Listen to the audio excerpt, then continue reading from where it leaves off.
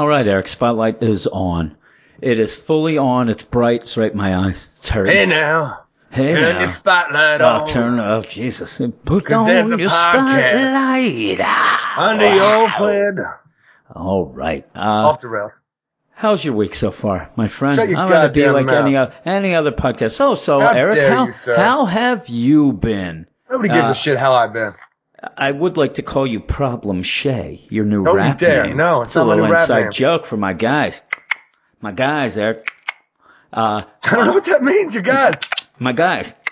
I will tell you that we were going to start this a little earlier, and we got caught up in looking at Tom Hanks's Twitter, where he likes to take pictures of abandoned gloves. And mostly shoes gloves. and boots. Shoes, boots, chairs. Guy's crazy. We're going down his timeline laughing. His whole Twitter thing is a lot of pictures of abandoned gloves, shoes, and It seems that he's chairs. gotten off the glove kick, though, as of late. Now he's on the tiny cars. Yeah, he does like tiny cars, and it's just always seems to be him at a very tiny car saying, I think I'm going to buy a new car. Hanks. I love that. I swear to God, it was like, H-A-N-X. Hanks. Look how quirky Tom Hanks is. He's gone insane and nobody's realized it. He's gone insane. We were talking about him today, actually, about how he announced that he was going to no longer gain or lose weight for roles because it was affecting his health.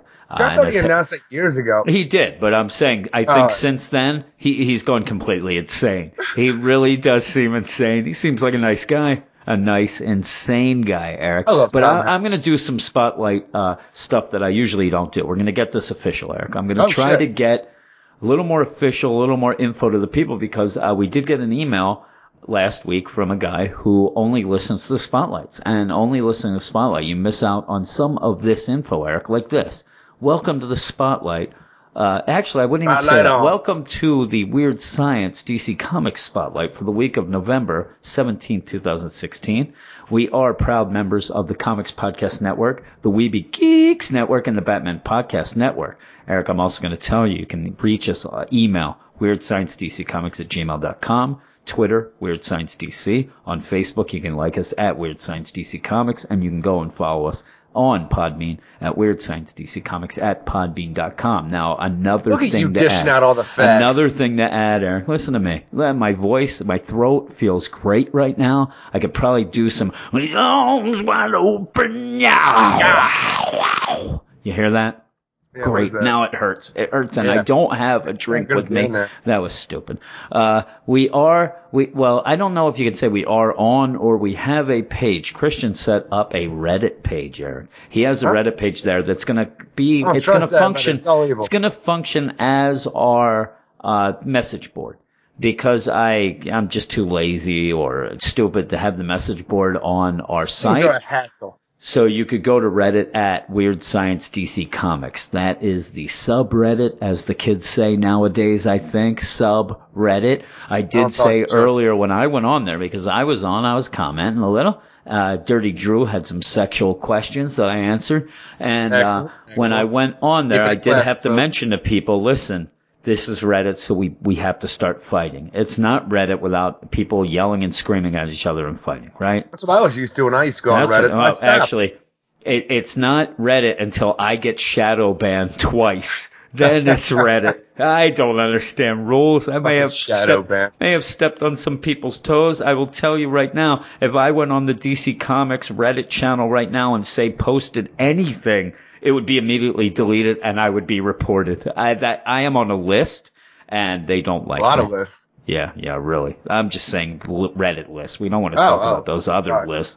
But in general, I don't know about you. This week in comics was not great for me. It was actually better than average for you. Usually when we have the books of the week, you tend to make brief appearances now and again. And what that means is a book has to make an 8 out of 10 on our website to get on there. By the way, our website is WeirdScienceDCComics.com. But yeah, if we rate a book over an 8 or above, it gets on the best books of the week. And you don't tend to have more than one a week. You really don't. Some people say that it's because you are a harsh critic. Some people say you're an asshole. I say yes. Yes, indeed. I had one book that was an 8 this week. I'm not going to reveal what it is, or that is a spoiler. That is a treat for anybody who wants to know. They can go to the site. But yeah, there was one book, and the rest, I think at one point I averaged out to under a 5 for the 4 books that I had. Like a 5.75, I think, is my average. You know, that's 7.5, Eric. 5.75. But yeah, that was my average for 4 books. Rarely do I go that low on a bunch of books. What happened with me, a lot of it might have been maybe some fatigue with these stories not going anywhere. It might have just been me being grumpy. It may have been me being an asshole. Yes. That's what I say. Yes. But yeah, you enjoyed your books a little more, right?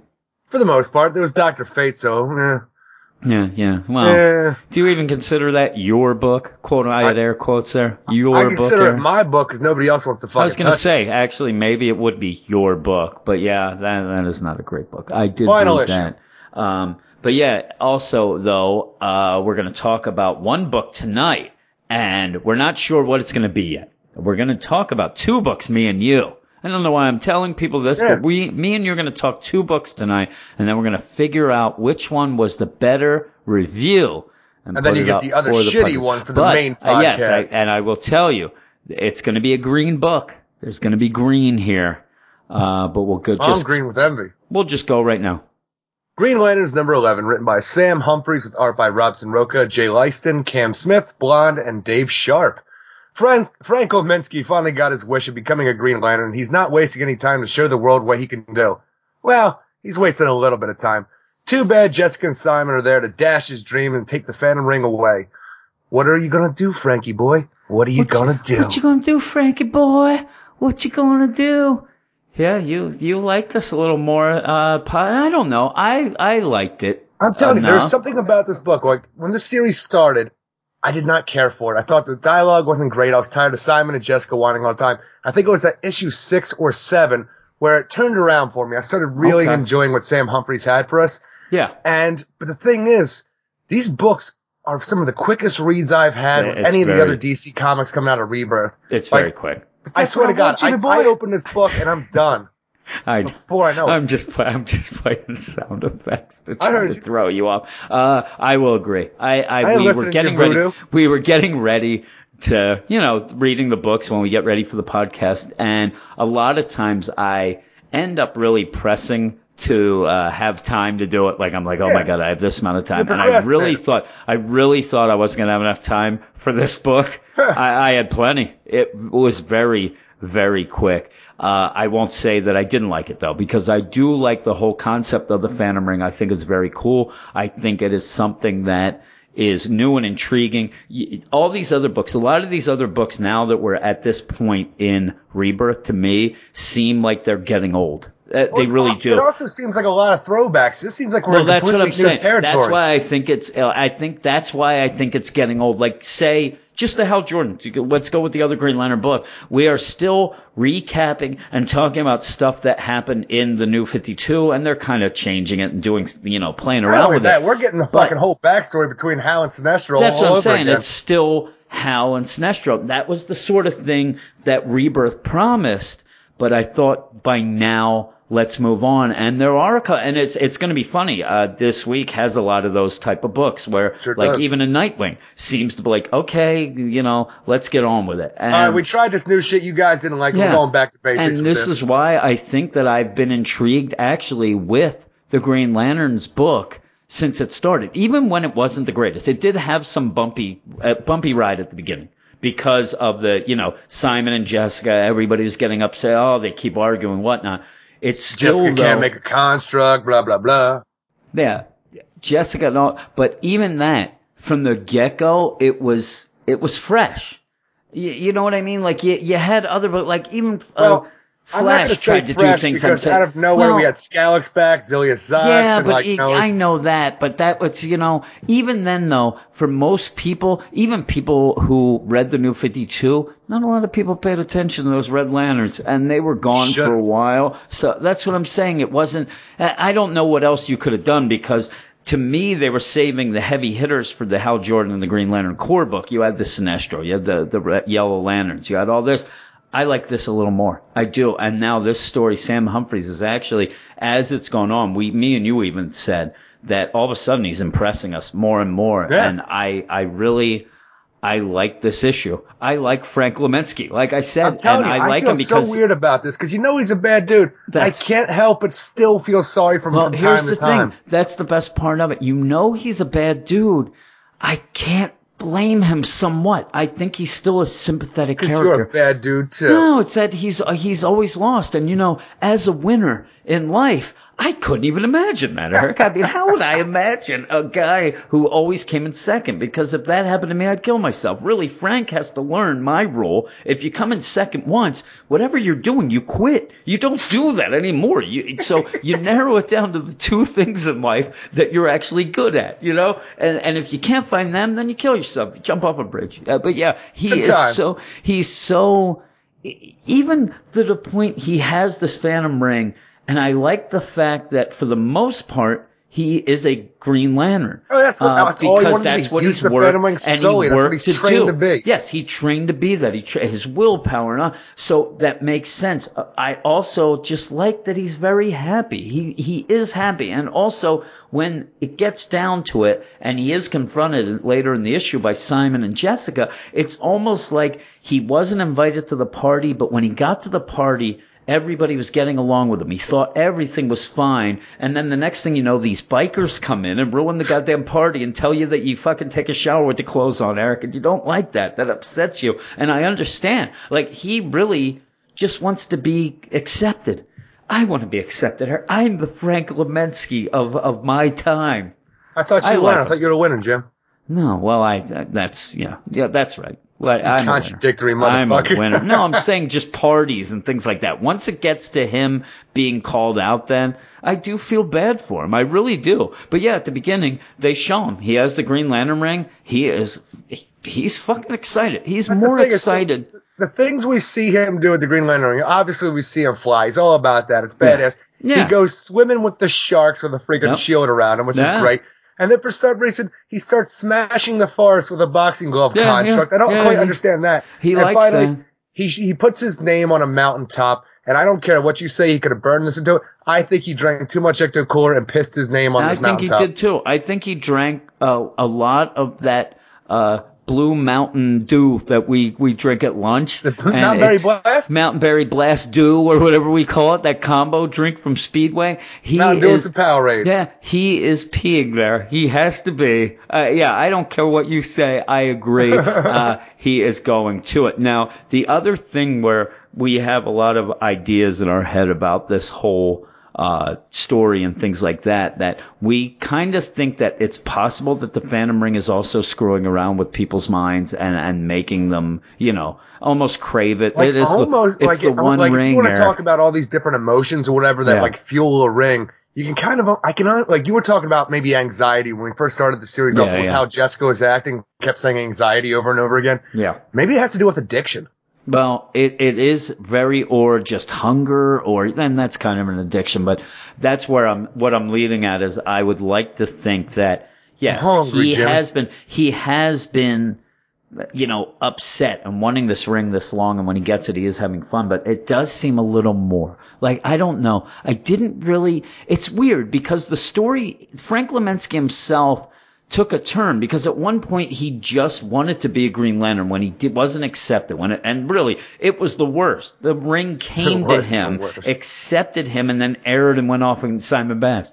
And to me, that's what he snapped. But I think there's something a little more. I think this ring is doing something a little bit more with him because of what we saw with Simon. And also Jessica. Simon and Jessica have been thinking pretty heavily about what they could do with the Phantom Ring. Yeah. Well, in the meantime, old Frankie boy has Volthoom has taken. Now, I thought at one point that Volthoom and Frank were heading off with Rami into space. I really did last issue. I thought he's like, no, because remember when Frank wanted to, like, hey, I'll show you what I can do with this ring. No, we got other plans. I thought they were heading off into space, when in fact they appear to just be, where does it say? In Coast City, but they're in some fucking slum. They're chilling in Frank's freaking apartment, I think. Yeah, it's weird, though, that they would be there. But yeah, I think you're right. It's weird because, you know, you can kind of search them out. Frank's got a serial killer wall with all the Green Lantern stuff you're right. on it. So it's Rami there. So they're there. To a freaking radiator. Boy, Rami, that is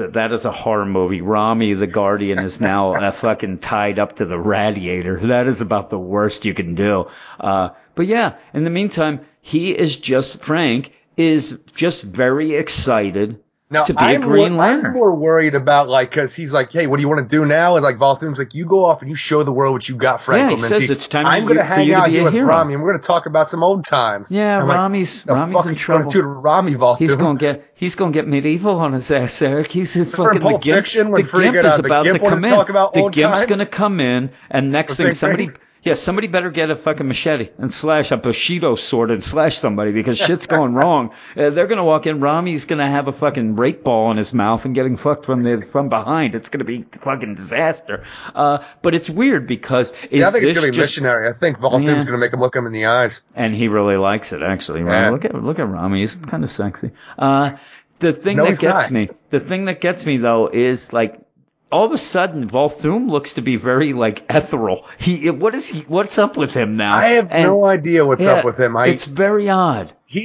has become from the Emperor from Star Wars now into like what could be a smoke monster. Yeah, it looks like a smoke monster. And you do think that he is sending Frank away. He's just, hey, it's almost like, hey kid, here's $5 and go to the movies while me and your mom talk. Is that what he's doing? Because he is getting rid of him. But in the meantime, Frank really wants to be a hero. He really does. Now, it's one of those things, I think that because he has always wanted to be a Green Lantern and he has trained in all this, he wants acceptance, obviously, but he does want the fame. He wants to be seen. He wants to be the fame of that. Well, he ends up in Kansas. And, you know, the one thing I know about Kansas, Eric, is every 3 minutes there's a tornado. So if you're going to... No, this is a tornado, Eric. I know the difference now. I know the difference between a boat and a train and a hurricane and a tornado, just not at the same time.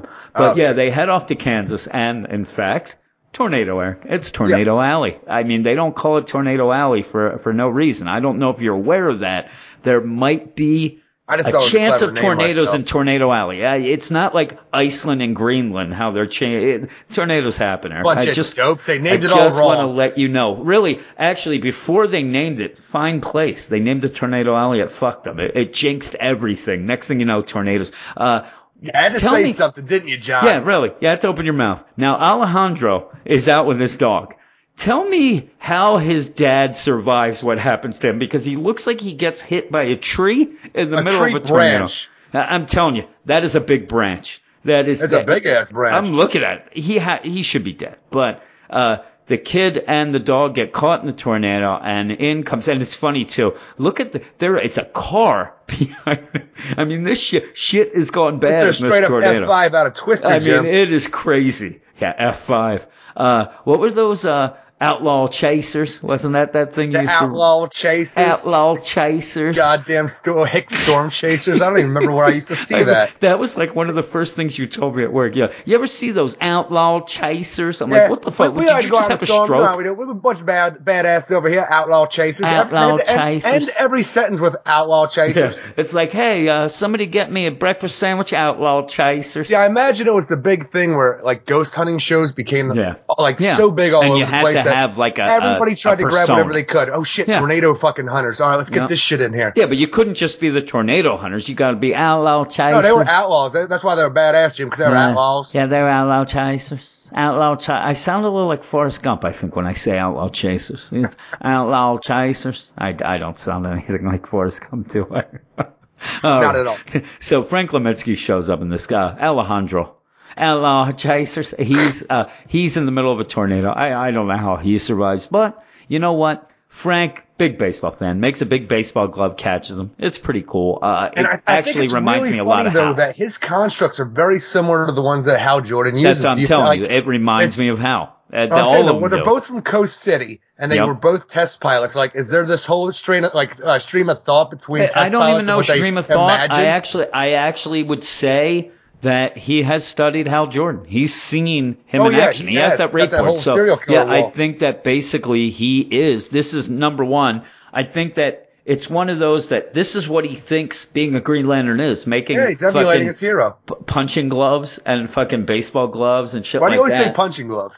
Well, it's a boxing glove because when I don't really box, I just punch. I'm not a pugilist, Eric. I just like to punch the shit out of people. That's a funny word, pugilist. Fucking punch, yeah. So he saves the kid, and in fact, the kid then thinks he's a hero. He is. Saved this kid. The thing is, I really like this. We're talking about the whole, like, the idea of being a hero, and up until this point, that's what Frank's had. And I love how he swoops in here when the kid Alejandro gets pulled in the tornado, and he quick saves like, I just saved your life, maybe say thank you, stuff like that. And the kids are like, please save my dog. Yeah, he wants to save the dog. That wasn't something that was on, like, Frank's radar. Like, it struck him as odd at first, like, well, again, it's because he isn't saving this kid because he's worried about the kid. He's saving this kid because of what it means. He's a hero now. Exactly. He doesn't give a shit about it, but he does. He saves the dog. But yeah, it's Jose Canseco all of a sudden on The Simpsons. You gotta fucking save anybody. I wonder if this is what's gonna lead to, I don't know, if it continues and all of a sudden Frank realizes that, this heroing business is a lot of work. You know what I'm saying? I don't know how much heroing we're going to get by what we see at the end of this. He better get his willpower in check. Well, I don't know what he's going to play about. It may even lead to at some point where you see him save this, and it does lead into a thing, but maybe later he's going to be like one of those guys who's like, look, I'm going to save you, kid. And there's some kid like, I don't need, what are you doing? Oh, you scare me. And he gets fucking pissed because later this kid does get scared of him. But in the meantime, go back to Dearborn, Michigan, Eric, and there is Jessica, Simon, and Nazir. And I don't know, what's up with Nazir? Is he become like this just lazy layabout? Because there's a lot of shit going on, and he seems like he wants nothing to do with them at all. Like they're Nazir, where is it? He's just emotionally I'm just telling you, the way Frankie showed him in the last issue. Just the way though he's sitting on that couch. To me, if I was like there, and Simon is getting angry at him because I'm telling you, the way I read it, it's come on, Nazir, who took the Phantom Ring? Where's Rami? I don't know. I got fucking shit to do. You know what? I know what you're saying is like, I know, but it doesn't even the art doesn't come across like that until he starts talking. Then he's like, listen, he showed me this, and this clarified a thing that happened when we were talking about the last issue. I did think that's what was happening, but he really does spell it out. That when Frank became a Yellow Lantern after Nazir hit him with the axe, he did pull out the vision of his son as a fucking monster. And that's what Nazir saw. That's why he was afraid. And he was petrified. He still is. Oh, yeah. You can. I understand that you can say he's shell-shocked. He doesn't come off. He comes up to me like almost like, fuck this shit. This is bullshit. I wanted to help before. I'm fucking out. This is too much. I can't keep a little blue man in my attic anymore, Simon. Yeah, it's done. But yeah, Simon just seems real mad. I mean, at one point, he just leaves as if like, Nazir, fuck you. It's your fault. Jessica even comes out and says, listen, it's not his fault. And he's like, not now. I know it isn't, but we left him up. You know what I'm saying? He's very, very angry. But yeah, there's a little thing right here where you get a little interaction between Simon and Jessica that I'm guessing that this is to show that Simon is like, Jessica might not be able to make constructs at all times, but she's not worthless because, and it also shows she's a crazy fucking bonkers nut because her ring starts talking to her like a human. I really like this aspect of the story because it is giving us something new with the Jessica character. Like, she is just pretty much, Green Lantern, B, C, D, whatever. Like, she could be anybody. She's just the Green Lantern that can't make constructs. But this whole thing where her ring can just talk to her like a person, like all she does is sit around and talk to her like it is a person. Because she sits around and talks to the ring. Yeah. And again, this is something that comes from somebody who doesn't really have any guidance. She doesn't know any better. She doesn't know and also it is almost like, I don't know. It's like almost like where you have a movie like a Frankenstein, where the little girl goes up to Frankenstein and starts talking to him. All of a sudden, Frankenstein likes the little girl because nobody's ever done this. Like this ring they could all have this, but they all treat the ring the same exact way. It is a tool. It's the weapon of the greatest weapon in the universe. She treats it as her only goddamn friend because she really doesn't have any friends and doesn't like to go out. So I do like it as well that it's a new thing, but it also kind of points at how sad a life Jessica has. But it fits her. It fits her completely. It really does. She would sit there, and throughout the whole series so far, she has been talking to her ring. Like at the one point when she didn't want to be at Simon's the Halloween party or the one where they're making the stuff, and she's like, "Oh, ring, maybe Darkseid's around. I can leave him at that whole thing." Like she did sit there and talk to the ring as if she was kind of talking to herself. Well, I imagine she does in all of her downtime. Yeah, and I like the fact now that the ring is actually starting to talk back. That the ring actually is her best friend almost, and it throws Simon off. And she even it's one of those where then you feel bad for Simon because she's like, I talk to Ring all the time, don't you? And he's like, what the fuck are you talking about? No, I'm too busy having the Emerald Sight over here. Yeah, really, the Emerald Sight. What the fuck happened to Emerald Sight? You think we're ever going to see that Emerald Sight again? I hope so. I got some questions, Jimmy. That Emerald Sight. But yeah, she gets her ring to kind of look for other emotional spectrum energy. That's going to be the way to find it. Makes sense. She's very smart with that. Like, hey, hell yeah. You can't just say, ring, baby. Any anomalies going on? Because and the Phantom ring can't be tracked the way they would. It's not connected that way. So yeah, she figures out the way to get it, and it does. It tells them to go to Kansas, and they head off where Frank is being interviewed by the local news, and they're like, "Oh my God, you're a hero!" And he is playing it up. And to me, he's hamming it up for the camera. Yeah, and to me, this is something that he has practiced in the mirror in the bathroom. It really seems like that where he's going, and that's where I think there runs the problem is. It gets interrupted by Simon and Jessica, and it really throws him off, and it pisses him off, and now we're going to have fights. And that's what the best is. He tries to go with it still. He's like, hey, they come down, they're pissed. Simon looks fucking, insane. Oh, yeah, he's furious. And Frank's like, hey, fellow heroes, what's going on? And then that's when Simon and Jessica start to look like assholes because really it is all in the eye of the beholder. Oh yeah, we got this guy over here who just saved a kid. Then we got some jerk ass who's saying he's not a hero. And pissed off and angry and pointing their rings at him and yelling stuff. And the kid and the dog jump in front of Frank and they're like, no, he's a hero. Don't do this. And Frank mugs it up with that. And it's crazy because then they really start going back and forth with each other because we know Simon and Jessica pretty much know this guy's awful. And they have Rami. They have to have all these things. And this is where Frank ends up. Everything that Jessica and Simon know about Frankie Boy right now is that he can burn a house down and then kidnaps their friend. Yeah, he's not good. No. But that's when he, talking about deserving a ring and, oh, look at you deserving the ring. And this is where Frank says, you with the Arabic tattoo, haven't you spent some time in jail? Maybe worse? And it's weird because... See, we were talking about this because we're on the chat today in a weird science chat, blah, blah, blah. I don't even know what to call that right now. But somebody pointed out to me that he said Simon's name, or the news said Simon's name. I'm like, that's weird. I don't remember that. And I reread it before we got on the night, and they do not say his name. But this whole thing with him being in jail kind of points to the fact that Frank knows. But I was thinking back to the issue where we saw Frank's whole backstory 2 issues ago, I guess it was. And we did see the ring fly away saying going to Guantanamo Bay. Yeah, it did say that. I don't know that Frank heard that, though. It's a weird thing. Is that something that, you know what I'm saying? You can't tell if he did. And the other thing is, I mean, you could play this up that he's just a racist fucking asshole. Because basically, Arabic tattoo. Oh, you probably spent some time in jail, right? Maybe worse. Terrorist? Because the maybe worse is just a weird line to say if you knew who he was. Now, again, we saw even where when Frank was also sitting there and Hal Jordan was the Green Lantern and came and saved him. Then he was waiting. Oh, you know what? I wish I was him. But then the big reveal then to him was when John Stewart became a Green Lantern. And then he said, oh my God, there's more than one. I got to train and they all seem to be kind of announcing themselves.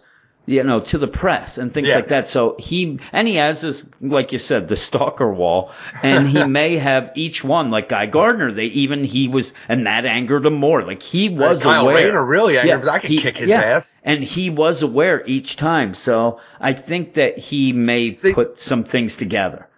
If he had, I'm just trying to work something out where he would make this comment besides for the racist aspect of it, where, maybe he heard the ring say Guantanamo Bay, and maybe, I don't know how much the world knew when Simon, was arrested and then the Green Lantern ring and he broke out of Guantanamo Bay and then the Justice League was after him. If he knew who he was and really did, I'm not even saying Simon Baz, but knew, what, and I think that he would have said more. Like he would have been pissed because Simon's the one who stole it from him.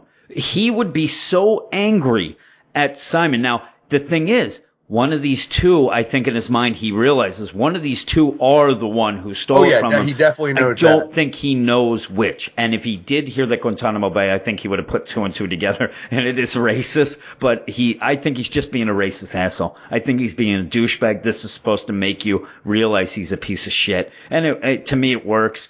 Even that, and then he sees Jessica. Oh, look at you. I've seen you on the news. You can't even make a construct. I'm like, what kind of news is reporting this? What is there, like the Daily News? Green Lantern can't make construct. It's such a weird thing to say about seeing on the news, but I guess that's what happened. TMZ. I'm telling you, he seems to be watching the news nonstop about anything Green Lantern. He is definitely so. Yeah, he may have. He gets notifications for anything # Green Lantern on his Twitter account. I think if you want to.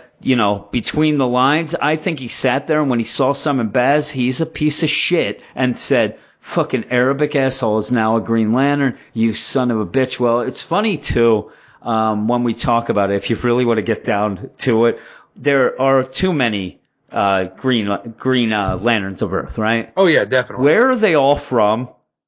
They're all from Earth? They're pretty much all from the U.S., Oh, I'm sorry, yes. I didn't know what you meant from that. Why isn't anybody complaining about that? Like, all you hear is the complaints about them all being from Earth. They're all from the United States. Jim, I think it's clear that nobody else is better than the U.S. We're the only ones with willpower here in the U.S., I guess. But yeah, why isn't this a thing? Why isn't there why isn't there an Australian? I gotta light up a cigarette. Yeah, these Australians, you make them a Green Lantern. Next thing you know, you got constructs of fucking boomerangs, and you got the fucking koala bears and the fucking dingoes. Foster's Next thing you know, a construct of a dingo and a baby. You got it all, Eric. Why isn't this happening? I don't know. But yeah, it's weird they're all from the U.S. But yeah, he was keeping track of who they are. So just in general, all we have to know is he hates them all. I'm just saying, to make things maybe a little bit better, Rancor and the Red Lantern Corps, he was from England. Yeah, okay. Well, that's because the Red Lantern, they're all angry in England. They're always angry. Then really, I'm half English. You want to guess which half is the angry half, Eric? The German half, actually. Of course. That's been, yes, my dad's half. That half is in the caboose now. Jeez, my dad passed on his fucking fat caboose. I thought you meant it was in your ass. It might be, too. It might be. But yeah, while they're doing this, Simon and Jessica start really looking bad. They're not looking good, and they're arguing, and that's where you go to Batman, which is a really cool little aside. I love this one little panel. You didn't need it, but it works so well. Batman is watching this on the news in the Batcave. He's like, Baz, don't you freaking talk to a fool with onlookers on, so they won't be able to tell the difference. Don't talk with a fool, especially on television. And really, I think he's also pointing out, television, you can edit this shit no matter what you I actually just saw this panel. I'm like, Batman is embarrassed for you, Baz. Yeah, that's bad. He's like, oh God, Jesus Christ. But yeah, then it continues, and you get another cameo, and it's Carol Ferris. Which is a great cameo, because we've not seen anything of Carol Ferris since Rebirth. Yep, she's there, and she has a 10 o'clock meeting, but she's, wait a minute, I want to see this, and she's mad. She's like, how much and she's mad at Simon and Jessica. She's like, how much can they talk? And really, she may not know that Frank Lemensky isn't a Green Lantern fully. You know what I'm saying? No, she has no idea kind of out of the deal. And yeah, I would wonder if she's also thinking, you know what, I wonder which one died. But she's another like, American how can you Star Sapphire? Really. They're all Americans. It's awful. But yeah, she's like, how quick can you tarnish the name of the Green Lanterns in 2 minutes? And, they're going on. But this is where shit starts going wrong with all Frankie, because Jessica then mentions, listen, you know why we're Green Lanterns? Because the greatest Green Lantern of all time, chose us, told us we're worthy.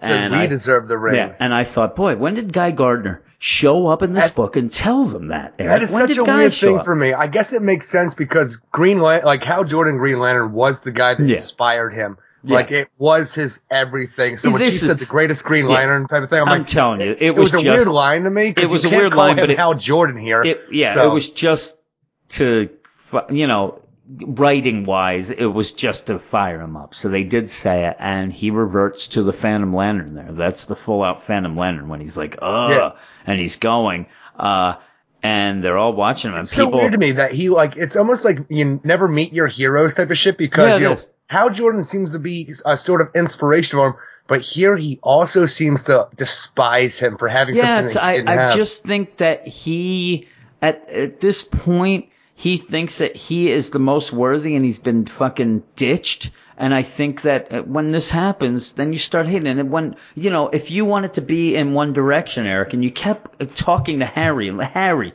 please let me be in one direction. You're my favorite band of all time. And they're like, nope, you suck. You're American. You start getting mad, and you start hating those people, and now next thing you know, you hate One Direction, Eric, and it's so sad that you hate them that much. But yeah, he starts getting pissed, and the people who are watching, and even the kid, they're like thrown aback, like, oh my God, look at this guy. Scared. And yeah, you're scary. Fuck, and even the dog looks scared. Do you think at the one point when he's like, shut up, I'm a real Green Lantern, because they're like, you're not, you're a phony, whatever. He looks a little like Rob Liefeld to me out of nowhere, but it made me laugh. But yeah, nobody wants to be around him. He even says like, hey kid, you know what? I'm your hero, right? And like, they don't want any parts, and he gets angry, and the fucking emotions are going, and he turns into an Orange Lantern. He's avarice hits because he's greedy. He wants to be not only the Green Lantern. You can't take this ring from me. I earned it. It belongs to me. It's mine. It's mine. Yeah, it's mine. And I do think that he just doesn't want to be a Green Lantern. I think in his mind, he wants to be the only Earth Lantern. Like, to him, I don't know how much he knows. It seems like that's his only thing he knows. He doesn't know that there's more. Yeah, we see all the Earth Lanterns. He knows all about them, but the whole core aspect, I don't know if you understand. Yeah, I don't think he gets Frank that. really seems like a loner.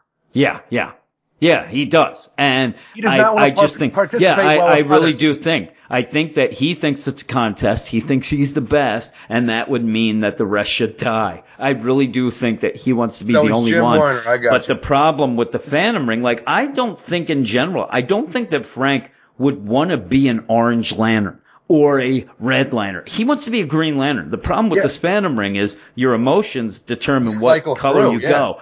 And I think this is where one of the things that's going to bother him. I think that in the end, that's one of the things I do think. Hopefully, I hope Hal Jordan shows up. I hope that there's more to this where, and I really do at the end, I hope Frank realizes that it'd be hokey, but I have a feeling that Volthoom's going to do some crazy shit and Frank's going to try to stop it and get killed. Either that or he's going to stop Volthoom with his dying breath and then they're going to be like, you know what? You were a hero, Frank. It'll be so that's cheesy. All I wanted to hear. But he's like, that's what I wanted. And then I would like that actually with this because I'm sympathetic to Frank. I really am. He's just a little mixed up is all. Maybe a little racist. We don't quite know, but just a little mixed up. We saw, though, that throughout his whole life, he never was number one. He just never was. And he did his best to train to be this. And the Ballad of Eric Shea you're talking about? I still don't understand how a ring accepts you and then decides somebody is better. That's no takesy backsies. I don't know. I had a girlfriend like that once. Oh, yeah. Haven't we all? But it just, you know what I'm saying? It really was a good setup for this character because he's had nothing. And, Yeah, I told you. Remember at the one issue when the one guy's, hey man, you're not allowed to fly anymore. It looked like you're going to be flying on this couch, and he flipped out on that guy. Oh my God, psychopath. Well, I'm telling you, that was definitely the foreshadowing that he is unstable. And and what not better play well with others. And what better villain to have a phantom ring that cycles through emotions than a fucking psychopath that is overly emotional. It's pretty good. I like this issue. The art is really good. There's a couple times where it goes a little wonky. Frank's faces sometimes get a little weird, but for the most part, I really dig the art and the colors in this book. I'll tell you, the only time that I was like really taken aback was when he's like, you two, who are you? The ring police? And he looks like he's Jim Carrey in The Mask. He's got a rubber face going. I'll see it. He even looks like the Fireman Bill or something. Oh, yeah. He is so crazy. Fire Marshal Bill, yeah. It is crazy. But other than that, I really do like the art. I like the story. I'm telling you, Simon and Jessica are spot on throughout the entire thing. Simon, I actually think I can say he's never looked fucking better. He looks so badass in this issue. Yeah, he looks great. He's pissed, too. Jessica looks great as well. And I do like, this is an issue where you're not just getting setup. You're getting a lot of character moments. You're finding out more about Frank and how he's reacting. You get that thing with the ring with Jessica. You get the Batman and Carol Ferris in there to make it seem like, that they are connected. Like, you don't get that in a lot of books. That's something Rebirth has done really well, where it's more of a connected universe. But just those two little things made it really seem bigger. And it's funny to me, though, when I was reviewing this book, I actually had a hard time with my final thoughts on the subject because I don't know where we're going with this story yet. I don't look at it the solicits, and even if I did, I don't know what they're going to tell me. But I can't tell if we're moving baby steps here or we're taking giant leaps in the story because this moves really fast. It does move fast.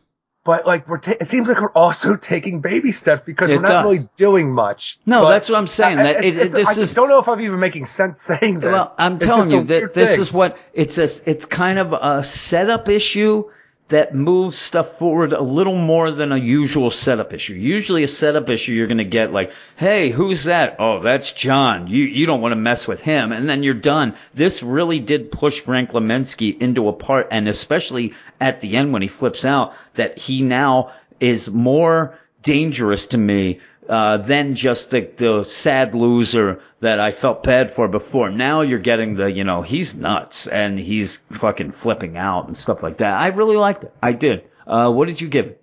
I give it an 8 out of 10. I'd actually give it an 8.5. I didn't even know what I was going to give it go again. It was one of those where I actually, for the podcast now, I've stopped giving scores in my notes because I know I'm going to change anyway, because if you piss me off, I'm going down to a 5.1, Eric, and I don't care what you say. Dick. But no, I do like talking to you because when we finally get an issue that we like, and this is probably one of my favorite issues so far of the week. But yeah, I really liked it. All right, Green Arrow, number 11, Eric. Green Arrow, number 11. Is it going to wow me, Jimmy boy? Number 11 is Heaven. Eric. Well, I don't know. I don't know if it's going to wow you. I know I had some issues, and I told you those issues at work, and I yelled and screamed, but sometimes that does not persuade you to the right path. No. Anger leads to hate, Eric, and hate leads to a fun podcast. That's what I hear. That is what Yoda told me. Are we the dark side of podcasts? We might be. We may be. Who knows? I don't know what. We're the Phantom Ring of podcasts. All the emotions are open. I'm down. They're all open for us. I can dig it. Yeah, you can dig it all right. I don't know if I can dig Green Arrow number 11. Jim, yeah. I don't even need a shovel to dig it. Woo! Hey, Eric. What's up? Thank you. Green Arrow number 11.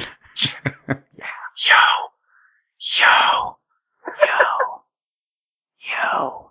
Green Arrow number 11. Written by Ben Percy. Art by Juan Ferreira and Nate Picos. Yeah, you don't want to whisper Juan Ferreira. He's carrying this goddamn book. Carrying it? Jesus Christ. I wish that I just said Green Arrow, Juan Ferreira. Good night. Because that's all you'll see. This issue continues the maiden voyage of the Empire Express. And even though I think that this whole Trans-Pacific Railway is a steaming pile of horse shit, there are more problems than just that. Horse shit. While Juan Ferreira's art is awesome, Ben Percy's story is not well executed, not well set up, and seems to think it's bigger than it actually is. Well, I'm here to tell you what it actually is. A steaming pile of horseshit, Eric. Horseshit! But it looks great, at least. Sure does. Yeah, it looks great. It really does. I have a lot of... What's that? Before we jump into any kind of Trans-Pacific Railway talk, Empire Express talk, maiden voyages and all that good stuff. Yeah. How did we come from heroin train to this? I don't know. Where did this heroin... We found out about this train, which seemed to be a cargo train, if you ask me at that point. That was going to go... Even then, when I heard about this train, and they did say the train would go from Seattle to Shanghai, and this island, which it seemed like there'd be many more, because this island was set up by the Ninth Circle as a way stop, fuel, whatever. Heroin. In the meantime, whatever. They would put their heroin in there, and that was like business is booming and stuff like that. In the meantime, it's not that, right? It is not. From the way I understood it in the previous arc, it was a train solely for heroin. Yes, for heroin. It was the heroin train. Parts. I don't know. And to the point where, if you remember, when Oliver found out on that island about the train, the Island of Scars? The Island of Scars. He said to himself, oh God, the thing that my dad loved and wanted to have be a great thing, Broderick took over and turned it into a drug-running train. Basically, that's what he said. It was almost like this man Broderick, who I already hate, perverted my dad's vision and turned this into something awful. It went from that to one issue later being the eighth wonder of the world. And really, it should be, because I'm wondering what the fuck this is. It makes no goddamn sense. And it has bothered me about 8 times throughout this book. It has bothered me so much since then. And finally, I called to arms, Eric. This morning, I went and I looked up some things just to give a little stats. And this doesn't mean anything. This doesn't mean anything because this is the DCU. People have even said, listen, they have a watchtower. They have, Wayne, and this seems to be a queen. I just know that the DEO an agent can go out of nowhere and take a spaceship, alright? Yes. Well, this is Queen Industries. It's pretty much spelled out. This is a Queen Industries thing. Now, the only thing that I could really come up that would be somewhat comparable would be the Channel train, the train between England and France. Is that called the Channel, or is that something different? I heard that, but we won't even, I don't know. Fair enough. I heard that. Actually, I heard it from our boss's son, so I'm not going to stand by that piece of info. He's an idiot. I don't know. Yes. So, what I found, though, is that basically the channel, as they say, is 31 miles long. These are stats that I got earlier. I don't know the exact, but I believe that 31 miles, Eric. 31 miles. This train, the Trans-Pacific Railway, is 5,700 miles, which is approximately about 181 times bigger. That tunnel took 6 years to make, 6 to 7 years. Times that by 180, and you might get an idea of how much this would take. Plus, that was going through the English Channel. This is going under the Pacific Ocean to places where no man has gone. This is nonsense. This fucking train is a bunch of it's nonsense. It would have cost $1 trillion. Keep that in mind, because I'm going to bring it up later. You think they had a treaty with the Atlanteans going on here? What do you think, We didn't see anything. No, that's we didn't. The problem. See shit. That's my issue with this. It just was plopped down on our fucking laps, and it is eighth wonder of the world. You might as well build a goddamn escalator to the goddamn moon. This makes no sense, and it just irritates me that he throws this out here, something that is almost impossible to do, throws it out as a hokey set piece for a 2 fucking issue story. That's all this was. This was a set piece for a goddamn story, and you make it the most unbelievable fucking stupid thing ever, and it continues in this issue with the shit that happens because it drives me nuts. And in the meantime, you had Amin Mustafa, Eric, the diplomat that we never fucking heard of. That's the other thing. Nothing was set up. I know that they were on this island and just jumped on this train, but I can't care about Amin Mustafa because I don't know who the fuck it is. Oh, no, we were told that he was a good guy in this issue. And that's about all we're told. Yeah, we were told that. In the meantime, for the whole point I kept thinking he was going to turn on everyone, but it wasn't him. But I also want to know, Queen Industries had set this up. It is their train. Yeah. So you have them getting security, them getting their wait staff, why didn't these other diplomats, because there's also all these Middle Eastern, the East and West, the peace between the East and West. We have all these Middle Eastern diplomats. Train car is full. And why didn't their people look into some things? Because you have a bartender who is a known mercenary, pretty well known. Oliver knows him by sight, knows he's a piece of shit.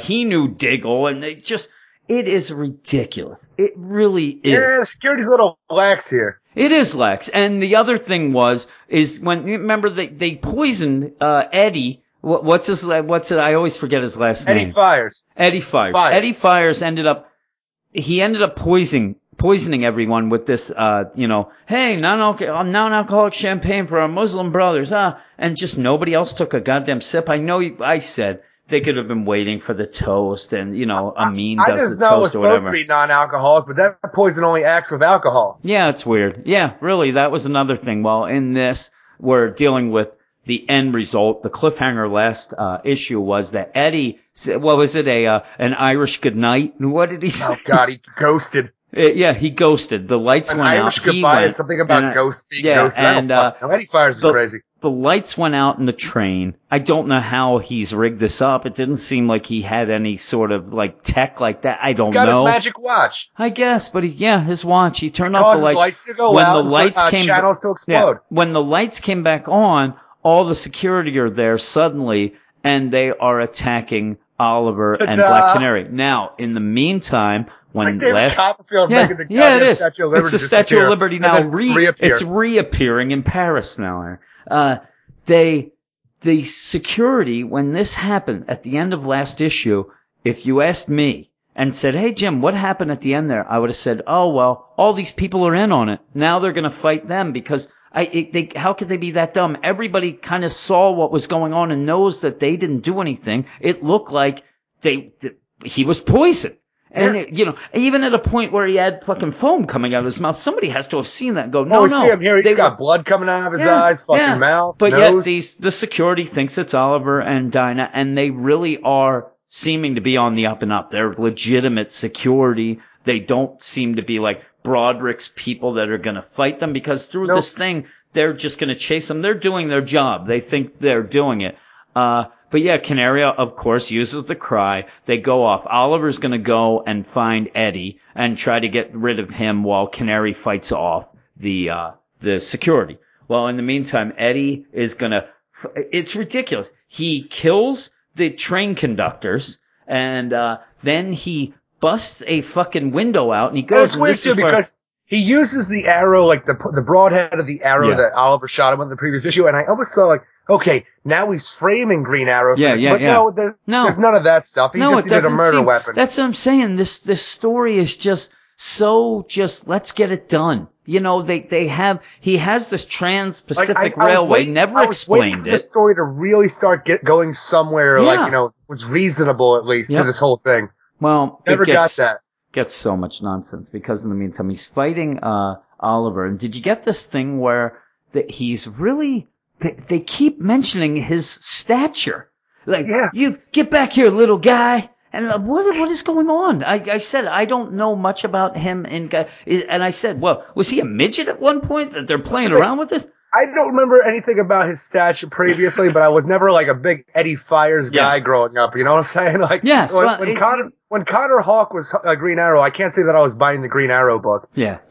Well, tell everybody what you do know about him, because you do know a bit about him in the old deal. Eddie Fires was a mercenary. He was trying to kill Shadow. Eventually, though, after Green Arrow died, he would end up kind of raising Connor Hawke during his time with Green Arrow. Yeah. And when, they were kind of amicable when Ollie finally came back, but it's just been a love-hate kind of relationship where, I don't even know how to put it. It's just, Eddie was just there. He was just this guy who just kind of stuck around in the Green Arrow comic. And it's weird to kind of throw him in this, but really to me, this is one of those. Here's that legacy, Jim. I don't think it is, but I don't think there's a lot of Eddie fans out there, but it is kind of like, pretty sure I think he might have showed up in the Longbow Hunters, which everybody loved. And Ben Percy, I know, it just seems like this is kind of a wasted thing with him. You know what I mean? Because unless he's just this guy. Thing that Ben continues to go with. He zips away because what he's doing then. Oh my God. This fucking thing, this train not only has dignitaries from the Middle East, it has fucking sports cars. Well, again, here's what I want to remind everybody of how heavy-handed it is. The minute that Oliver got into the train, he went in through the garage and sports cars with diplomatic plates. And I was like, what does he get? Because remember when he said that's where the poison was, in the back of the one. But yeah, it was just a heavy-handed thing so that when this happens, you're like, okay, that makes sense. I don't care. None of it makes sense because Eddie goes. It's so weird to me though, because Eddie and Ollie are fighting at the front of the train. Yeah. And Eddie gets the upper hand on Ollie and does that whole thing where he jabs his thumbs in his eyes, which fucking always freaks me out. But next thing we see Eddie he's pulling out of the caboose of the train. Like, how did he make it all the way down this freaking the end of the train to get this? Open up the door, start a sports car before Ollie can even react. Yeah, Ollie, he stabbed his eyes with his thumbs there. He did the professional wrestling move. That gets him every time. But in the meantime, the big thing of when they're fighting is he gets Ollie's fucking bow, attaches his magic watch, and shoots it into the roof. And it is a bomb. It's a detonating bomb, which blows up. Fucking, I don't get, what are you getting at where you have what appears to be? Now, I don't know how thick the glass is. I don't know what's going on, but I actually found myself sitting there thinking about it, because I'm thinking, when this blows, we get a crack, and then it comes in the small flame. In my mind, it would continue cracking. Yes, it would continue cracking. The water would just keep breaking. You were on the bottom of the ocean. Under the sea, Eric. Under the sea. I'm looking, and it cracks. And it's just like, even where Ollie's right under it, it starts cracking. And he just whoop, whoop, whoop, whoop, I better get out of here. No, this whole thing would collapse. There'd be a disaster. Especially now, I would guess that the train would have some safety measures where this would seal off. People would have to come and fish these people out. But Oliver out there dying, they're dead. They should be dead. Plan. And then all of a sudden, it's like, what is it, Sharknado going on everywhere? There's sharks everywhere. It's so crazy, but really... The Pacific Ocean is dangerous, man. I'm telling you, though, this whole thing should be destroyed. But in the meantime, Diggle is going to he's trying, because Eddie did stop the train. So the train was stopped. Diggle is going to try to start the train, but in the meantime, you have the whole thing where Oliver's in the back, and Dinah's got to go get him. And again, when did they get to the back? I don't know, but she's got to go where the water's coming through. That's one of the most heavy-handed things, where Diggle's starting the train up, but the back of the train is not responding to control. Yeah. So Dinah has to go back and unlock that section of the train. Yeah. And this is the part that infuriated me the most, because she does this and then yells for Diggle to hit it. And when he does, she realizes, oh no, I'm not a part of the train anymore. I gotta go get this. I'm like, why did you not think of this ahead of time? Again, you want me to tell you, you want me to nitpick or whatever. They have it, and it looks like there's a drizzle coming out of these holes. You are on the bottom of the ocean. Canary yells a canary cry to Diggle that goes all the way up, and he goes, man, I'd be deaf. This whole fucking tunnel is coming down now. If it wasn't before, it is now. Nuts. It's fucking nonsense. I see these people like, oh, this was a fucking crazy ride. Yeah, it was a crazy ride. It makes no sense. Yeah, then she gets on a motorcycle as just another cool look. Like nothing. I think that Ben Percy in the story, the way he's setting up things is like, that would be cool. I actually wish that I had the freaking last issue handy, just because, from what I recall, there were a lot of cars in that train car, right? There was. Yeah. And I'm looking at the size of this, and even what Eddie pulled out, it's not that big. It doesn't look like. No, I know. It's ridiculous. It's ridiculous. The whole story just makes no sense. In the meantime, water's coming down, and Oliver and Canary are fucking having the time of their fucking lives. And then the next thing you know, shit does kind of break, and you got 100 sharks, you got some penguins, and some turtles. I don't know. I don't want to. I love the art, so maybe this is just Juan just going nuts. Maybe he was told, but yeah, all of a sudden it is like Sharknado has happened, and then you go from here Black Canary and Ollie running from a tidal wave pretty much on a motorcycle, driving away on a motorcycle down this goddamn tube. That could be cool, and it does look cool. It's the story that it's the based setup and everything around it. Oh my God. Cool. Yeah, it's just ridiculous. So that you go to Seattle then, and these people, they're gathered. First off, they're protesting, and they're pieces of shit. These people protesting, erase the Middle East, bomb them all. It's not even clever. I'm surprised we don't see the turn it to sand or turn it to glass, that sort of shit. This is something probably just stupid because of my own ignorance, but we're going from Shanghai to Seattle, right? Yeah. And I know the way maps work and how they look. These people just, I know what you're saying. Trans-Pacific Railway Station West is in Seattle. I'm like, but we're going east the entire time. I know. It's whatever. Is that stupid? I'm like, it might be because, here's the deal. What the problem is it is the quote unquote far east, Eric. Oh, so they're gonna assume that. Did we take a shortcut? Is that what it works? Is it a teleportation device? Maybe, but they're gonna show up. They have this huge amphitheater. All these people waiting. When was this built? This is a big fucking to do. We just learned about it on the Island of Stars. Okay. I've already said that I believe the way I figured it out, the whole thing would have cost in the trillions of dollars. Yep. This amphitheater right here, we'll go easy and say $8 million right here. They're gonna come out. I mean, this thing looks futuristic. And they're gonna come out. In the meantime, people are protesting. And you have Broderick, who, again, I don't even know. We had no transition of him from the Inferno going down to this. I don't know what's going on. And then, he's also invited such dignitaries as fucking Hillary Clinton. She's there. I don't know. Is this that Ben Percy was just hoping that Hillary would win the election? They don't say she's the president, but she is definitely there. It is her. They're waiting for this maiden voyage. In the meantime, Broderick knows that shit has been, he has set this set up Eddie Fires. He has set up Eddie to do this. When the train comes out, it fucking flies out. Crashes everywhere. Eddie Fires comes out first, is driving on the track with his friggin' sports car. It's so funny too. He has a big smile on his face. He's just driving by, almost runs over Broderick, and then the Empire Express launches out of this tube. Yep, launches and then crashes. Okay, so I understand that you want to outrun the water, Diggle, but couldn't you have hit the brakes at some point? I don't know. It's just so weird to me that he would just launch this motherfucker out of this tube. Yeah, it launches, and then in the meantime, they find out that Amin is dead, and that's when Hillary Clinton's like, listen, they wanted to stop us. This just gives my resolve. I'm going to go forward. Now peace talks must go forward. I'm like, really? What is this? What's going on now? And we're going to honor Amin's legacy. And really, this really was over the top, like social justice warrior stuff. You see these pieces of shit protesting, and then you have Hillary Clinton telling, peace must survive. That's not what I got angry at. I get very angry as it goes to the finish, because at this point... Hold on, though, but we need to really set this whole up. This train just came out. This is the 8th one in the world. This is the biggest deal going on in the world right now. I have some issues. The train has launched out. Yeah. Dignitaries could be hurt, injured. Trains are destroyed. This whole complex is destroyed. Many people could be hurt here. Yeah. One of the biggest guys, Amin freaking Mustafa, is dead. The country is about to fucking mourn because peace talks could be fucking ruined. Wars could be started.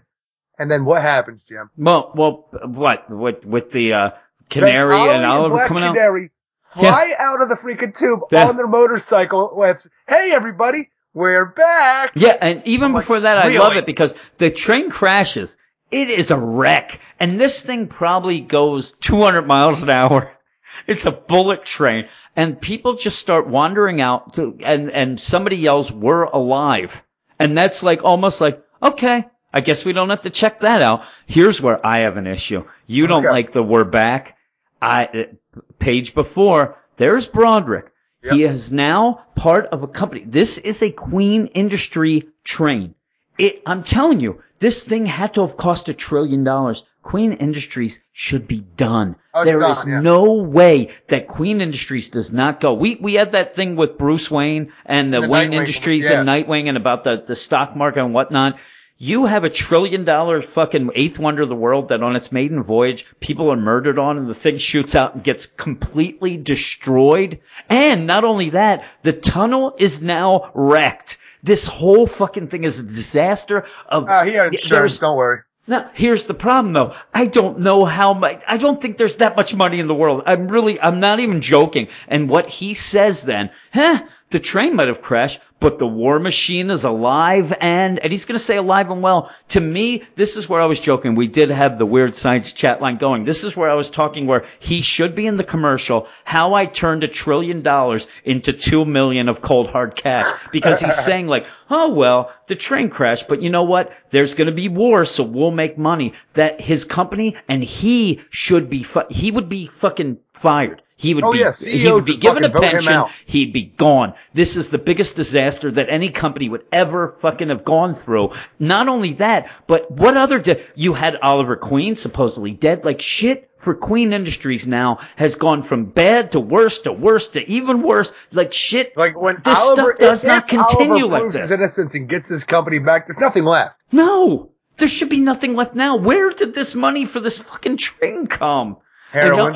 The war machine keeps going, but as he's going to say that, vroom, hey everybody, we're back. I'm telling you, that line bothered me so bad because he should even know shit has gone bad. No. He is in front of everybody, dignitaries, people are probably dead, and he's going to hey everybody, we're back. He's mugging it up, and the point where at points in his whole existence of Green Arrow was not looked at as the greatest of guys. People were against him. That this isn't, hey, look, Oliver Queen, I'm back. This is Green Arrow. People would be like, when were you going? What the fuck are you talking about? What did you do here? Yeah.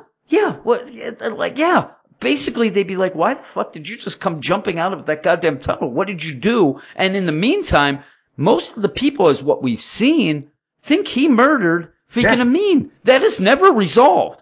I don't care what they said yelling to the goddamn security. Hey, we're the good guys. Let's not fight. Doesn't matter. Fucking Eddie is gone. He fucking Audi 5000 out the fuck. He drove away. They are looked at as murderers and he's just sitting there. Yeah, he just fucking left. And in the meantime, there's fucking Broderick back there who has done all he can to discredit. Really. Also, what else do we know about Oliver?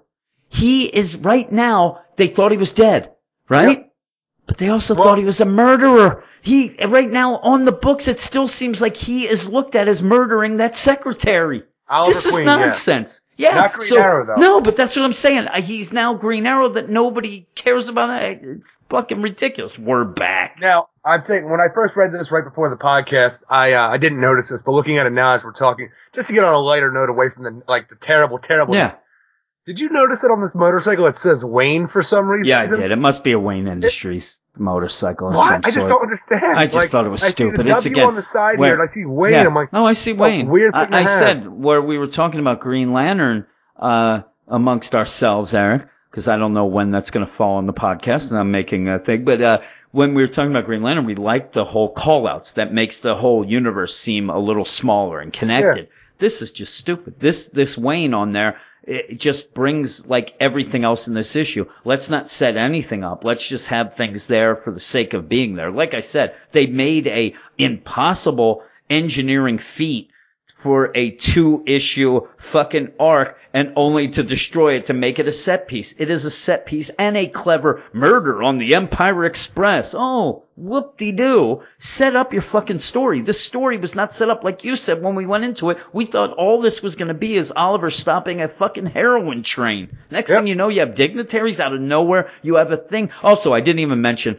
when I calculated the stuff based on the channel train, it would probably take over 1,000 years to make this goddamn fucking, like I said to I think it was Reggie, said that didn't we hear the American Indians started building this way back, Eric? This is nonsense. It really is nonsense. Ancient aliens. I can't just sit there and say, oh, you know what? That was cool or this and that. It is just so unbelievable. And then the story itself was nothing that made sense to me. Everything was just nonsense. And the problem is, I liked this book at the beginning of Rebirth. So did I. I've gone from points where it bored me to now it's just angering me. It is becoming one of my least favorite books to read and review just because of this crazy nonsense. This is starting to revert ridiculous. back to what Ben Percy was doing in the previous Green Arrow series at the New 52, which I fucking loathe. I think it's worse we because well past at least that was a dark story, and you could say, you know what, I don't really like that sort of story, or, oh, this isn't the fun Green Arrow I want. This is worse because it seems like he's desperately trying to maintain what he had at the beginning of Rebirth, and the fun, and the legacy. But having Black Canary come in the beginning of Rebirth was very cool, and very fun, and all this. Having Eddie come and blow up this tunnel, and then jump it's real, really, I would have loved it if this goddamn at the end, the fucking Trans-Pacific Railway would have jumped the shark. I wish all these goddamn sharks were underneath, so we're like, okay, at least he can make a joke about his fucking awful story with the fucking pen. Look at all these penguins all around. I don't think that there's few times where I have to say, like, I don't see the Watchtower and go, you know, where the physics of the Watchtower wouldn't really, I'm not like that. I fucking hate you. No, but like, we can even joke about the Batcave on the moon. That's ridiculous, but whatever. That's awesome, though. That's awesome. You slap me in the face with something like this, though. I'm no engineer, Eric. I'm no rocket surgeon. It's just, this angers me to all hell, that how ridiculous it is, and it's just like thrown in there as just a cheap ass set piece. It infuriates me. Now, I will go on and say again, the art's awesome. I love the art. I love the coloring is great. I wish that the story was better because it's Juan Ferreira's art is being wasted, but it really is the one thing that's keeping it afloat. Agreed. I love the way the art looks. There were some, silly things that he might have added to the story here. Again, though, I don't know how much he was told to do that. Like, oh, and then they're going to be there, have ocean life. And he's like, fuck it, I'm going with it. I'm going to have fucking sharks and things like that. And I'm telling you, you have just that panel, and you're like, that seems like a lot. It does look like fun. It's the story that's wrapped around it that makes it even more ridiculous. And plus, I don't like the badmouth Juan Ferreira, Eric. Nope. I like Juan, and I really love his art. So, I'm blaming it all on Ben Percy. I think I see him over his shoulder going, and put a shark there, and a great white. And I like penguins, and here a manta ray. Turtles. Oh my God, turtles. I like turtles. Where's the fucking soundboard? See? I need the soundboard, Eric. I like turtles. There we go. There you go. You know what we needed more of? LeBron James. That's right. I would have looked, and then I would have been in the tunnel, and this is what I would have said, Eric. Look at all those chickens. I'm like, they're not chickens. They're penguins, sharks, girls. They're sharks. Stay away. Stay away from them chickens. They're sharks. Oh, God. This I'll tell you, I think I was punch drunk from this book. It was beating the shit out of me while I was reviewing it. I completely forgot about the fuck you 5 because with the art, I cannot give this issue a fuck you 5. The art's too good. I gave it a 5 out of 10 on the site, and I didn't even realize it until the next day. I'm like, oh shit, because I was going to give it a 5.1. And I went and changed it, but if you go on the Comic Book Roundup, you will see that I originally gave it a fuck you 5, but I can't really do that because the art's just too good. But I gave it a 5.1. This book, I like Green Arrow. I really do. He's not my favorite character. He never was. And at least he's back to looking like Green Arrow now, too. Like, we have the look, we just don't have the story. I'm just thinking that, Ben Percy is set, like, this isn't the story. He's had a bunch of 2-issue arcs. Yeah. And he keeps doing this. And I'm only hoping that this is because there's something big coming down the pike and he's waiting for that to hit and then we'll get something and then we'll say, okay, we're back to what he had. He was putting his full focus on this down here and this fucking mailing it in over here. And really, you want to talk about it, he's also doing freaking Teen Titans. Which we still really enjoy. Yeah, I love. But he's also doing other stuff. Maybe he's getting stretched too thin, and this is like, he kind of like, okay, I'm gonna, mail these in the next couple things. I don't know. I hate to say that. The guy, he's proven to me in this rebirth with the beginning of Green Arrow and the Teen Titans that he is a good writer. I just don't know that he has the idea for really good Green Arrow stories because he didn't have it in the New 52. That thing we heard during Rebirth, like the beginning of Rebirth, where Jeff Johns was like, Like, well, I like to say books? he was standing behind all the writers and telling them what to do. With a whip. I have no idea how far I imagine that he's there yelling. Dan DiDio's hitting a fucking drum and the galley is going. They're fucking rowing themselves. They're going to Pacific. I don't know how far the truth is to this whole thing and how much Jeff Johns was really into it. Yeah. But I'm saying I think the early parts that I enjoyed might have been that, and now what you're saying then is maybe he should step in a little again. Maybe there's a point like every 6 issues Jeff Johns should come to a meeting. Yeah, that's what I'm saying. That maybe he should step in and everybody meets with him and tells them, "Hey, this is what I've mapped out for the next 6 months or 6, And then he's like, "Nope, this is what you're going to do." But I can't take it. I'm telling you, I was so upset with the New 52 Green Arrow that I was reviewing for so long that I was very upset when I gave this to you for Rebirth, and it turned out because it was so good. And now I'm so fucking happy that I even overlooked the clunky dialogue that people were saying because I liked it, and it was more of like an action movie thing, and it was a lot of fun. Maybe we have to. Now they're back in Seattle. They're back, Eric. Maybe Emiko joining up with them again. Maybe that'll help out. Maybe we'll get back to the good stuff. But what would you give it? Well, I'm saying I just thought some of the art choices were a little bit silly, but this comic for me, the score I'm giving is all art because the story's fucking nonsense. But it's 4.9. My whole thing is what's that? 4.9. 4.9. So there's the fuck you 5. We went either side. We bookended it is what we did, and I was thinking about it, but I like the art so much. I really do. But that's Green Arrow. All right, and that's the spotlight, Eric. That is the spotlight for this week. We just spotlighted it everywhere. Yeah. We shown the light. Have we? We've shown the light, have we? Yeah. If you like what you hear here, Eric, and you like our dulcet tones, maybe you should come by every Sunday night. There's a lot of things you can do now to kind of get involved with us, right? You could probably join Eric in a little Watusi contest. You like to do that down at the fucking VFW, right? Every weekend. I wouldn't. You always go there for the spaghetti dinner and Watusi dance contest. Every time you always come home with trophies. You're no Frank Lemensky. Absolutely not. You Second are place always is first loser. That is first loser.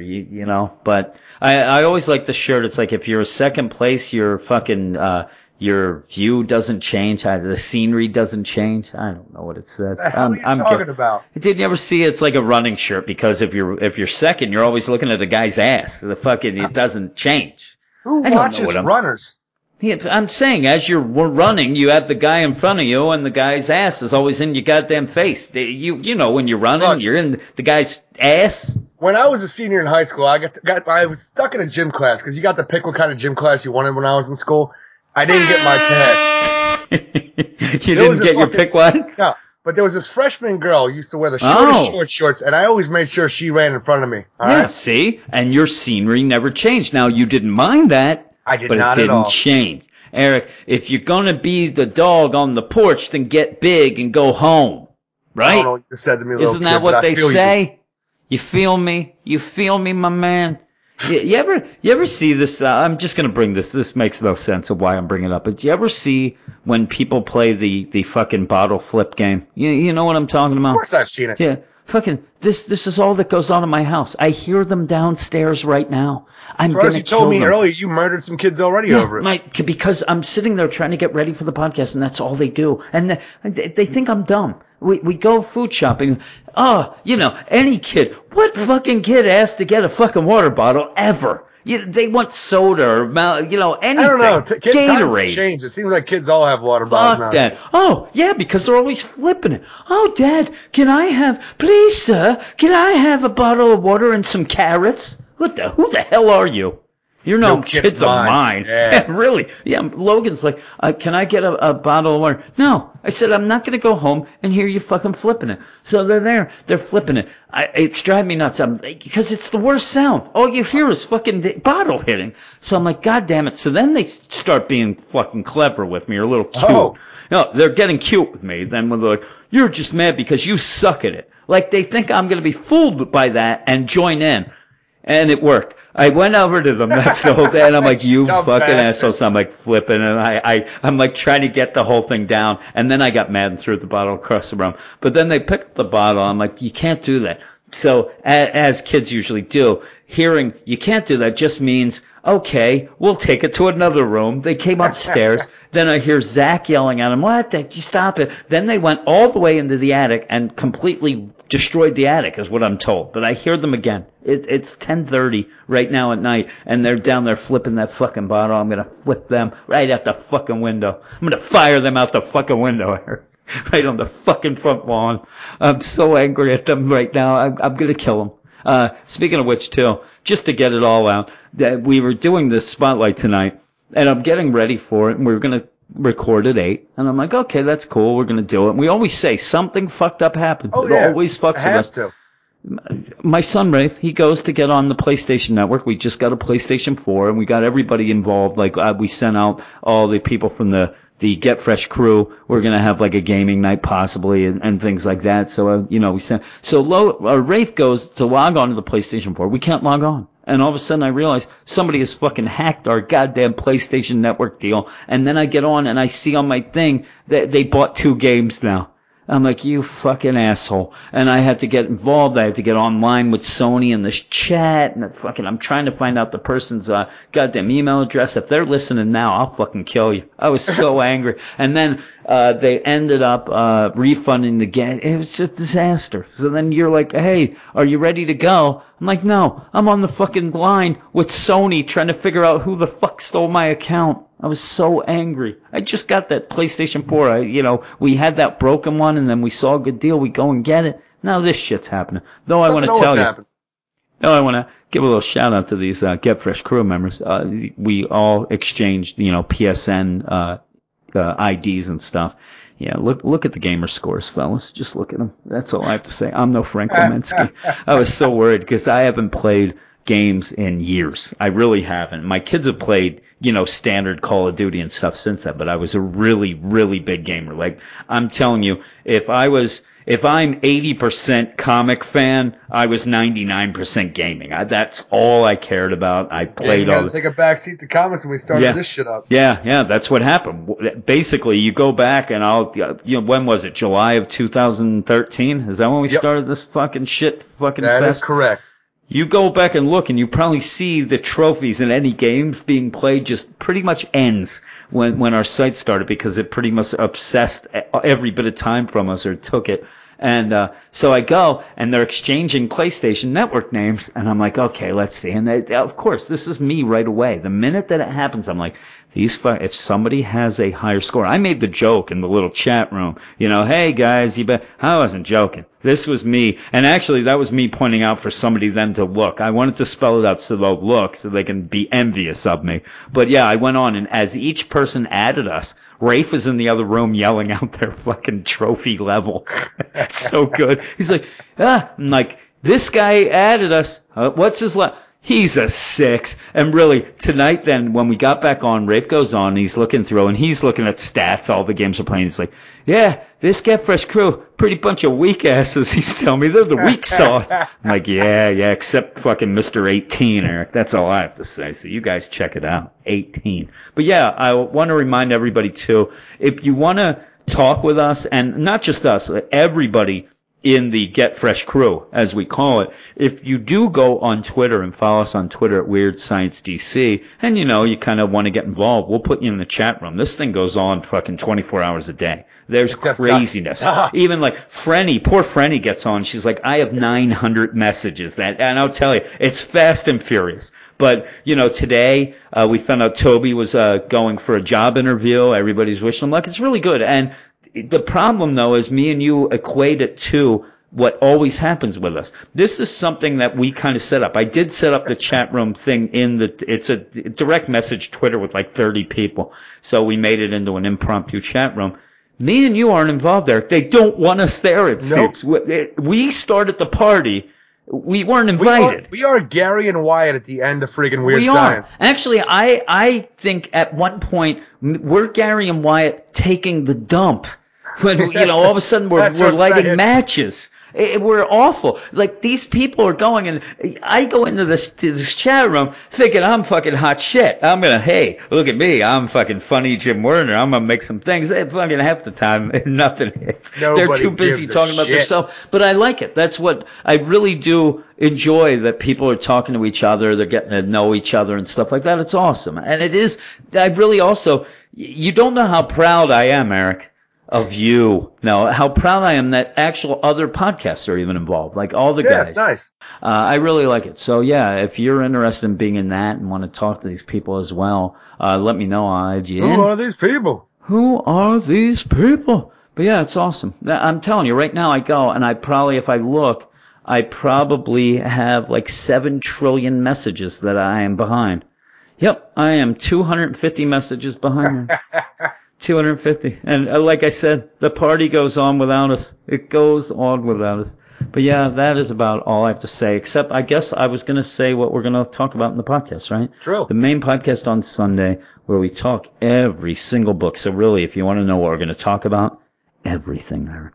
We have Aquaman number 11, Batman number 11. I might have been right, Eric. Cyborg number 5, Dr. Fate number 18, which ends Final that issue. series. You happy about that? I'm very happy about it. Yes, you are, because you love that issue. Green Arrow number 11, Green Lanterns number 11, which you heard tonight. He-Man Thundercats number 2, which we're going to get together with Brandon and talk. Hopefully he's not drunk, Eric. And I just hope that I like it more than I did the previous issue. Well, really, you don't think? I'm desperately... The guy is drunk! There we go. Yeah, I have not read it yet. We'll have to see. Justice League number 9, I have read it. Did you read it yet? No, I have not. Yeah, lucky you. Nightwing number 9. Like actually, I say this, and I gave Justice League the lowest score of the week, yet there is an issue that I was more angered by than Justice League. Justice League is one of those I have now become immune to the horse shit. It really is. Like, I have now been in the shit factory so long, I don't even smell the shit anymore. It's just the same every day. Same shit, different day, Eric. I hate that saying. Nightwing number 9, Raven number 3. Ooh, Raven. I remember you and Reggie. Boy, you had high hopes. Oh, my goodness. It was so much better than what you're saying, Jim. It was going to be Raven in high school. It could have been fun. Last issue was not very good. Yeah, last issue when I fucking got pissed at you and left? I don't know. You do that a lot. Yeah, I do. I did that a couple times. Suicide Squad number 6. Reggie did not have high hopes for that, or high hopes. He actually didn't have high marks. Superman number 11, which continues that kind of Super Sons introduction. Sons prologue. Yep. And Trinity number 3, where we get a little more of the White Mercy without much more of the White Mercy. Eric. Is it the White Mercy at this point, not the Black Mercy? Well, I'll tell you. The solicit calls it the White Mercy. That's what I mean. The issue itself, I need some more info. And then there's also Cave Carson as a cybernetic eye that Reggie will be talking about. And then we have other things. We'll have other people chiming in. Nerd Church Radio, they'll be talking about image books. We'll see if DC Bros Dylan will get off his ass, Eric, and talk about a little injustice. I'm going to have to crack the whip on that boy. He always forgets, and he keeps telling me, like, why don't you remind me? I don't want to if he doesn't have time, he doesn't have time. I don't want to be a dick now. We'll see what goes on. I love that other people are involved. I really do. And it's not even the point where it makes us work less. It just extends the podcast. But I really like it. I think Christian might be doing something. I'm not sure. We'll see. We have a lot of rant and raves already. They're coming in hot and heavy. Eric, and we have our mail and all that, everything we usually do. News. We have a news number 4 song. I did not realize that we had email? One. What's that? Mail email. 4? Did I say news? News number 4. I'm tired, Eric. I am tired. I'm rambling now. But that is it. Wrap it up, Jimbo. I'm wrapping it up. I see the spotlight's dimming here in the watchtower, and we better do something, but we need to keep these lights on, Eric, right? Lights on. How do we end it? Turn that spotlight off. Turn it off.